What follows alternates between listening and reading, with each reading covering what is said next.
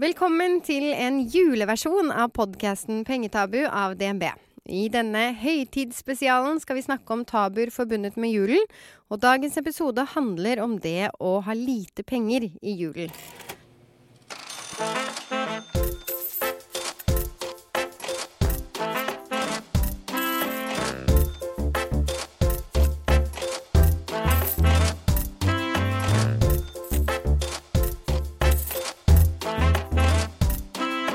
Med meg for å diskutere tabuer i julen, så har jeg relasjonsterapeut og komiker, Dora Thorhalsdottir. Hallo! Hei, og så har jeg Peter Bubresko, programleder på God morgen Norge. Velkommen. God jul! God jul! Vi har det veldig hyggelig her i studio. Men i dag så skal vi jo snakke om et ganske alvorlig tema. Ja. Og det er jo når man har dårlig råd i julen, Ja. så er jo det, hva skal jeg si, det er jo en høytid hvor man da føler ekstra mye på det. Det blir veldig synlig ofte, og du merker det mer, for det er jo en høytid som koster. Så når du da har dårlig råd, sånn som påsken, det er jo mange som er hjemme i påsken, uten at det nødvendigvis kjennes så sterkt på kroppen, men julen er veldig synlig. Ja, og i hvert fall det med gaver, tror jeg. I gjennomsnitt så bruker vi nordmenn over 6.000 kroner på gaver, og når du ikke har den muligheten, så er det nok veldig mange som føler på det, og kanskje ikke tør å si ifra, fordi man ikke vil være annerledes. Og det er jo liksom tabu det med penger i Norge. Det var så mye lettere før. Altså, da vi vokste opp, så var jo ikke forskjellene så store. Folk var liksom mer på det jevne. Jeg vokste ikke opp i en rik familie i det hele tatt, men jeg liksom følte aldri at vi, og det var vi ikke heller, noe annerledes enn i hvert fall de aller fleste i klassen. Foreldre hadde ofte liksom fedrene hadde ofte 2 jobber, og liksom slet med å få endene til å møtes. Men det var liksom så å si likt, da. Nå er det sånn at veldig mange har fått så innmari mye penger, og så er det ganske mange, overraskende mange, som da dessverre ikke har det, og da blir jo forskjellene mye større, og så blir det jo enda mer tydelig, tenker jeg da. Ja, og så er det jo noe med at man ikke tør å snakke om det. Jeg er jo veldig for økonomisk åpenhet. Altså, jeg synes jo at man kan gjøre litt som amerikanerne, at man kan klappe seg selv på skulderen hvis man tjener mye. Vi tør jo ikke å si hvor mye vi tjener, og hvis vi tjener lite, så føler folk i Norge, det sier i hvert fall undersøkelsene, at det er flaut. Og det synes jeg er trist. Fordi at det er ikke noe flaut i å tjene mye eller tjene lite.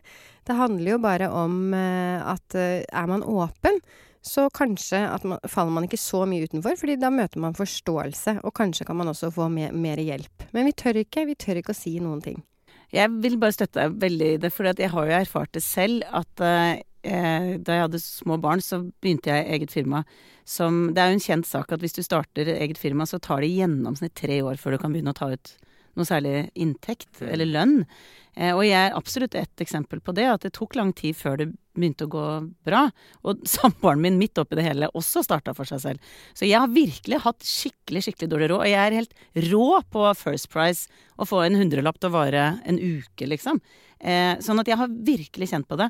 Og jeg merket veldig stor forskjell på når jeg begynte å være mer åpen, for veldig lenge hadde jeg litt skam på det, og turte ikke å si det, og late som en av barna var syke hvis venninner skulle ut og spise, for jeg visste det hadde jeg ikke råd til. Og julegaver hvor jeg brukte jo masterkortet mitt. Jeg må ærlig innrømme at jeg bare brukte penger jeg ikke hadde, som satt veldig langt inne, men jeg ville ikke være den som satt på julaften, særlig overfor kanskje svigerfamilien, og liksom ha veldig stusslige, billige gaver. Liksom. Jeg ville være på samme nivå som de andre. Og så merket jeg personlig et ganske stort skille da jeg hadde holdt på med dette i hvert fall 2 år, med å gjemme meg og late som at ting gikk bedre, fordi jeg kjente på at alle andre, det føltes litt så mislykket da. Og så begynne å bare være dønn ærlig. Så for det første så opplevde jeg at det gjaldt veldig mange andre, at jeg har det på samme vis. Veldig mange har mye dårligere råd enn det vi kanskje opplever i det vanlige. Det virker jo som om vi har et samfunn hvor alle har god råd, men det er jo virkelig ikke det som er tilfellet. Og så er det, da jeg begynte å si det, så ble skuldrene, altså det var så deilig å være ærlig om det, fordi da hadde jeg ikke noe jeg trengte å late som lenger. Da kunne jeg bare si, vet du hva, det blir dårligere julegaver i år, fordi at det er det Og da ble det en veldig sånn aksept, forståelse. Selvfølgelig, ikke tenk på det. Du trenger egentlig ikke å kjøpe noe. Så ville jeg jo kjøpe noe. Men livet ble veldig mye lettere. Sånn som du sier da, med åpenhet.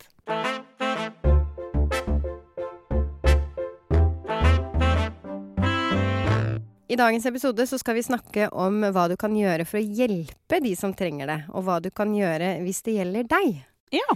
For i de siste årene så har det vært en økning i antall annonser på Finn der folk ber om hjelp. Og noen ber om gaver til barna, juletre eller julemat. Og i år så har det blitt mulig å opprette annonser i de nye kategoriene hjelp til julegaver og tilby julefeiring. Dora, tror du at det er tøft for disse familiene å legge ut sånne forespørsler? Tror du alle gjør det? Nei, jeg tror ikke alle gjør det, men jeg er utrolig glad for at det skjer, fordi at vi har jo hørt om, det kommer jo jevnlig i media når det nærmer seg jul, at det er mange som sliter. Og jeg personlig har også tenkt veldig ofte at det er jo veldig tragisk at jeg vet ikke hvor jeg skal henvende meg hvis jeg vil hjelpe med noen. Altså, du kan ta Kirkens Bymisjon, eller det er jo selvfølgelig noen sånne organisasjoner, men når ting blir tilgjengelig, at her er det en familie som trenger hjelp, hvis jeg bidrar med 100 kroner, eller her er det et Vipps-nummer, eller ikke sant, et eller annet, så har jeg et sted jeg kan føle jeg kan bidra på, og det er jo det julen, hvis vi skal være ærlige, egentlig er lagd for, er jo å være der for hverandre. Sånn at jeg er egentlig veldig glad for at det nå er sosiale medier hvor det kan bli mer synlig, og hvor hvis du vil hjelpe, så er det flere steder å henvende seg til, for at det har faktisk ikke vært det. Det har vært veldig sånn langt der ute, det er folk som sliter, og så sitter du og kanskje har litt lyst til å bidra, og så mangler liksom connectionen mellom de to verdenene. UNICEF gjør veldig mye fint også. Men tror du, Peter, hvis du hadde hatt dårlig råd, hadde du turt og spurt om hjelp? Jeg hadde kanskje, sånn som du sier i starten, hadde syntes det kanskje vært litt flaut, eller hadde følt meg liksom kanskje litt mislykka, selv om du, Dora, var jo på ingen måte det. Du var bare liksom oppstarten av noe som ble veldig bra til slutt, og sånne ting. Og så er det er så mange ulike faktorer som gjør at noen tjener bra, noen tjener ikke bra, liksom. Livet drar også liksom forskjellige retninger, og så blir det sånn det blir ofte. Jeg skjønner de som synes det er flaut å spørre om hjelp. Jeg hadde kanskje syntes det hadde vært litt flaut. Men så blir jeg også glad for, igjen med UNICEF for eksempel, da, som tilbyr så mye fint. Så blir jeg jo glad når jeg hører om de som er tøffe nok da, til å si sånn, vi er en helt normal familie, men vi tjener ikke så bra, eller det kan være så mye da, det kan være sykdom, det kan være så mye som har skjedd som gjør at du ikke har så mye penger å rutte med. Jeg blir utrolig glad når jeg liksom ser at de med liksom stolthet i blikket bare sånn, ja, jeg tar gjerne imot den hjelpen, for det trenger vi, for da får mine barn også enten en fin sommerferie, eller da en fin jul, for eksempel da. Men jeg tror kanskje jeg hadde syntes det hadde vært litt vanskelig selv, og så håper jeg at vi kan liksom skrelle det vekk, sånn at flere og flere ikke synes det er så vanskelig. Ja, for det er akkurat det. Jeg opplever jo ofte når jeg var programleder for Luksusfellen, at siste utvei var å fortelle folk at man enten da ikke hadde penger, eller hadde betalingsproblemer. Og det er jo noe med at når de da endelig rev av det plasteret, fordi man måtte jo fortelle. Man skulle jo på TV. Så man hadde ikke noe valg. Og når man da fortalte det, så jeg var jo med blant annet i en samling hvor man da inviterte hele familien, og så hadde en slags familiemøte. Og jeg har aldri vært med på noe mer rørende i hele mitt liv. Fordi alle gråt og var sånn, de var jo nesten... De ble nesten litt sinna for at man ikke hadde fortalt det før. Fordi man ønsker jo bare å hjelpe. Og det er jo litt sånn den følelsen i julen når man da får lov til å hjelpe, som du snakket om, Dora. Det er jo en sånn deilig følelse. Så ikke bare den som trenger hjelp, men den også som får lov til å gi hjelp. Det er jo veldig takknemlig å få lov til også, tenker jeg. Absolutt. Men det er jo en grusom følelse, i hvert fall rundt juletider for eksempel, da, ikke sant? Igjen hvor du ser og vet at alle har bare skapt noe utrolig sånn flott og fint og lunt hjemme. Alle barna skal få kjempefine gaver, alle skal få akkurat det de ønsker seg.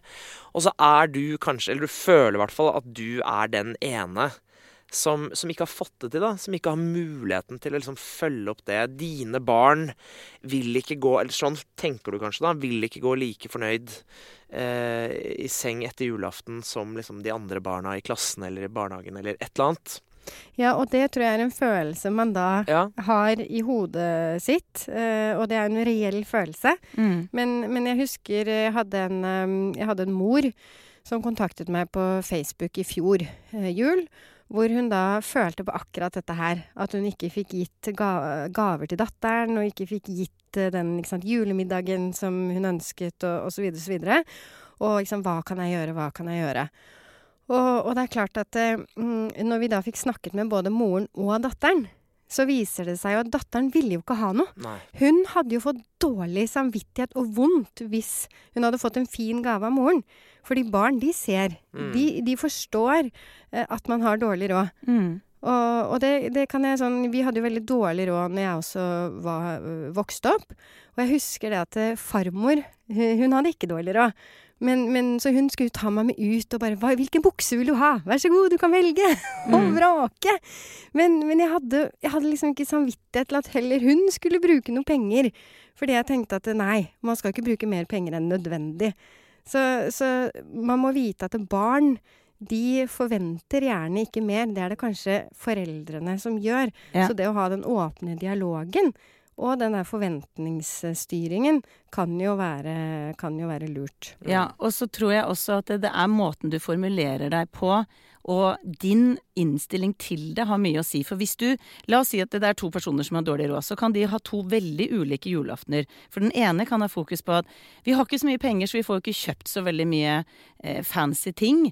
Men vi kan ha det veldig hyggelig sammen, og det det vi går for, ikke sant? Og så blir det en litt mer sånn positiv attitude. Fordi det du fokuserer på, får du mer av. Så hvis du har mer fokus på at på julaften så kan vi spille det spillet, og så kan vi gjøre sånn, og så det liksom atmosfæren og det å være sammen som fokuset.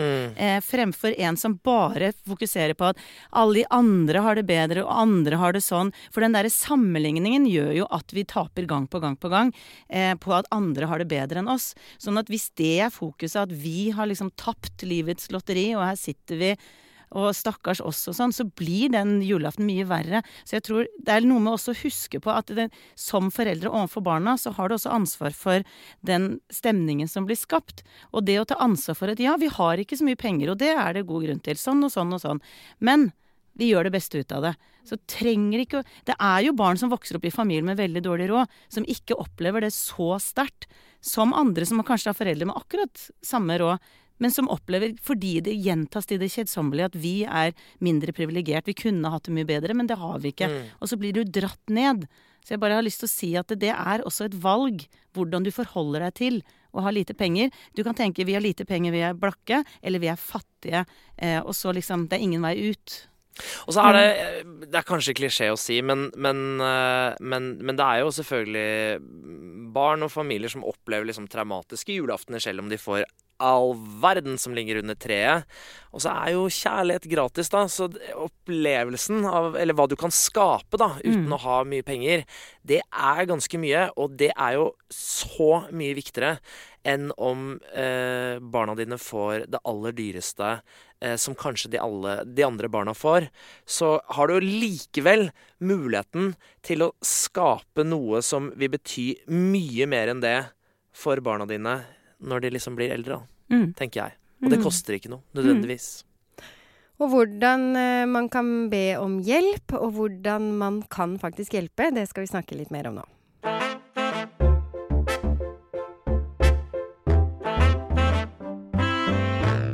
Fordi man kan jo kanskje føle i denne høytiden at man ganske alene om å ha dårlig råd, fordi man ser på folk rundt at de har så god råd. Det litt sånn i en klasse, så tenker man ja, men alle andre har, så derfor så vil jeg også ha, og hvis ikke jeg har det samme, så kan det være litt flaut, og man tør ikke invitere hjem, og man tør kanskje heller ikke å snakke om hva man fikk til jul. Og man ikke alene. Det altså 2 til 3 i hver eneste klasse, som hvor foreldrene har en inntekt som under fattigdomsgrensa. Ja. Og det ganske mange. 2 til 3 i hver eneste klasse. Hva tenker dere om, fordi man vet jo ikke, tar det på nytt, Og de 2 til 3 i hver klasse, det ikke sikkert om man vet hvem de engang. Det jo den der følelsen av å ville høre til flokken og ikke være annerledes enn de andre.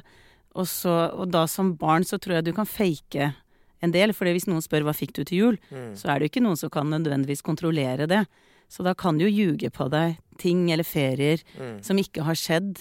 Dette vet jeg veldig mange som har opplevd sånne ting også har gjort. Så det blir jo noe med å opprettholde ideen om at alle andre får og har det bra, altså sånn materialistisk da. Man kan jo drømme om da at det blir liksom mindre fokus i fremtiden på liksom de materialistiske tingene og gaver og sånne ting, for jeg bare leste nå rett før jeg kom hit faktisk, så det jo, det har ikke noe med jula å gjøre da, men da var det en skole, eller Steinerskolen egentlig, som har nå bestemt seg for at liksom på barnebursdager så det ikke lenger lov å gi gaver. Da skal alle skrive et kort hver med fine ord om bursdagsbarn, og så det gaven liksom fra hele klassen. Som jo veldig rørende og fint. Og det hadde jo også løst mye da. Da slipper man liksom å tenke på sånne ting. Det synes jeg var en fantastisk forslag. Ja, synes jeg også. Det noe man har altså på veggen, bare for å få sagt det da, så det jo den gangen man i barnehagen slutter, den dagen man slutter, så får man I hvert fall, altså alle barna mine har fått en sånn plakat med hvor alle barna har sagt noe pent. Ja, og det ikke det vi trenger da? Jo. For å si det Mer sånn. enn liksom nok. Liksom ting. For å si det sånn, når folk kommer I terapi og snakker om sin oppvekst, for det jo veldig ofte at vi baler med ting nåtid, fordi det har skjedd noe I barndom, fortid.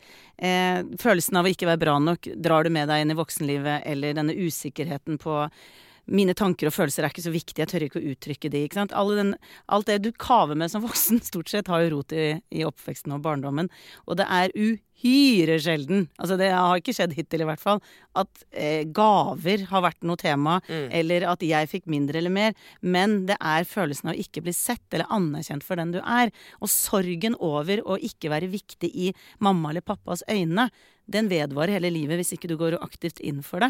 At pappas var ikke noe opptatt av hvem jeg var, eller mamma bare kjefta på meg, og alt skulle være så korrekt hele tiden. Men hvem liksom hva jeg følte og hvor jeg var ikke noe viktig, og dermed blir ikke jeg viktig I mine øyne, ikke sant? Og så blir det så store problemer av det, og det liksom essensen av det folk baler med, og derfor blir den troen om at hvis vi har en jul hvor alle får veldig bra gaver, veldig viktig, så kan jeg bare si, med en som jobber med følelser, nei, det ikke det. Det handler om stemningen, hvordan vi snakker til hverandre, om vi møter hverandre, om vi tåler hverandre. Alle menneskers innerste drøm å bli tålt for den du At mine følelser blir tålt, at det plass til meg. At jeg blir akseptert for at jeg akkurat sånn som jeg Det det alle higer etter. Ja. Og derfor blir julegaver veldig viktig å snakke om, for all del. Og det viktig for barn, den tiden, og for voksne også. Og vi kan holde på med dette her I det vide og det brede, men essensen av hva som viktig I livet den stemningen som hjemme hos oss, ikke pengene. Nei, nettopp. Og det var det jeg liksom prøvde å si I stad også, at det, til alle da som føler at de liksom har litt å rutte med, du kan ha det. Den kjærligheten liksom du kan gi. Som viktigst. Aller viktigst. Men vil ikke da, altså den beste gaven, som helt gratis, være tid med hverandre? Ja. Og så kan man jo da, altså, jeg husker selv at jeg jo vokst opp med eventyr I skogen, eller at ikke sant, vi drar på telttur, sykler, går på ski, har med oss stormkjøkkenet og gjør ting sammen. Som ikke koster all verden. Det koster jo selvfølgelig hvis man skal ha noe på I dette stormkjøkkenet, men det koster ikke mye. Og jeg tenker det jo de opplevelsene som jeg husker. Gaver husker man sjelden. Opplevelser husker man. Ja, akkurat det. Erfaringer. Det som du kan si, sånn, for å gjøre det veldig sånn generelt, det at de gangene følelsene dine blir veldig liksom på, det husker du, når følelsen med. Så hvis jeg sier, hvor var du 22. juli 2011, så husker dere umiddelbart, og alle som hører på, hvor var du da det smalt, og da Utøya-nyheten kom, og alt dette her, og også 11. september. Men hvis jeg spør dagen etter, så husker dere ikke 23. juli 2011, sannsynligvis. Men det fordi følelsene, og det første kysset, første liksom forelskelsen, alt det som vekker følelser, og derfor blir gaver, ja, viktig å snakke om, men vi husker det ikke så mye, for det ikke følelser som blir så nødvendigvis. Jo, men jeg bare husker, for 4 år siden, så var det var vår families liksom første jul etter at moren min døde. Og da husker jeg alle grudde seg for hvordan jul blir dette. Og så tror jeg liksom alle bare skjerpet seg på en annen måte. Ikke skjerpet seg, men at alle gikk veldig sånn inn for at dette skulle bli en fin jul. Og så var det veldig fokus på at vi sammen, vi snakker sammen, vi sammen denne kvelden. Det var gaver under treet. Jeg tror ingen, inkludert mine nevøer som da barn, husker hva de fikk den julen, for det ble så viktig. At vi var liksom sammen den kvelden. Det den fineste julen jeg noensinne har hatt. Og det var så fint at det handlet om alt annet enn liksom ting og gaver. Og det vet jeg også liksom nevøene mine, som sagt, også synes. Så min drøm at man liksom en gang kan komme liksom litt tilbake til det som jo utgangspunktet for jula da. Være sammen og liksom prøve å ha det hyggelig. Ja. En ting som jeg synes veldig hyggelig faktisk når det en del som, hvis de opplever dødsfall, så vet vi at det hjelper jo ikke å komme med blomster, for de dør jo også for øvrig, så det ikke det du trenger, men det som kan være veldig god hjelp i en krise faktisk at folk kommer med mat, for da slipper du både la oss si at de kommer med en lasagne da, som ferdig. Her så slipper du å tenke på middag i dag. Og det å komme med en for eksempel bærepose med pålegg og godt brød og noen middag for eksempel. Det å gi en pose og si, vet du hva? Jeg hadde lyst til å gi deg denne til jul, så blir det ikke den der pengeoverrekkelsen, men noe som koster faktisk penger, men som litt liksom, ordentlig god, sånn egg og bacon og altså gode ting å spise, kan også være litt hyggelig å få, som du ellers kanskje ikke ville ha kjøpt og hatt første juledag. Ja, men det å gi bort da, synes jeg helt fantastisk. Så ha liksom øya litt med deg, tenker jeg. Hvis du liksom ser noen rundt deg som du kanskje aner, trenger ikke å forklare det, liksom sånn, jeg vet at du sliter, eller... Nei. Vær så god, her har du liksom noe ikke jeg trenger lenger. Ikke tenk på det, vær så god. For det noe med verdigheten til den personen, at det ikke sånn, jeg synes så synd på deg, så her har du en baconpakke. Ikke sant? Du gjør den andre så skamfull, ofte. Absolutt, og det for de som da ikke har så veldig mye, så finnes det jo hjelp å få. Man kan jo, hvis man kjenner noen, så kan man, altså, det veldig vanskelig ofte å spørre. Men hvis man vet om noen, så handler det om å strekke ut en hånd og spørre, trenger du noe hjelp i julen? Kan jeg bidra med noe? Kanskje kan man gi bort noen ting, så de kan gi videre til julegaver. Og så har du jo da Frelsesarmeen. Fantastisk. Der kan man jo pakke inn ting, og så kan man gi det til Frelsesarmeen, og så gir de det videre. Man har en julemiddag som man kan gi gjennom Kirkens Bymisjon. Man kan donere til veldedige organisasjoner, blant annet Redd Barna. Og så det jo da finn.no, som vi var inne på i sted, så man kan gå inn på og se om det noen som trenger hjelp.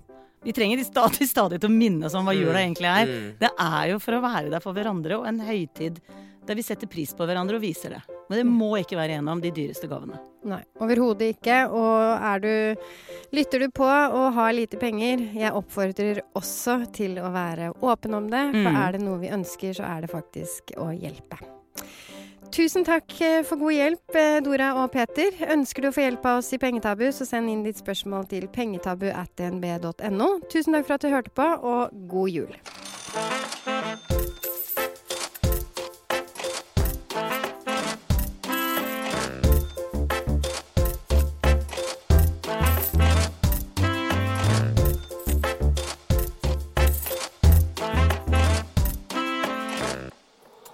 Produsert av Rubicon.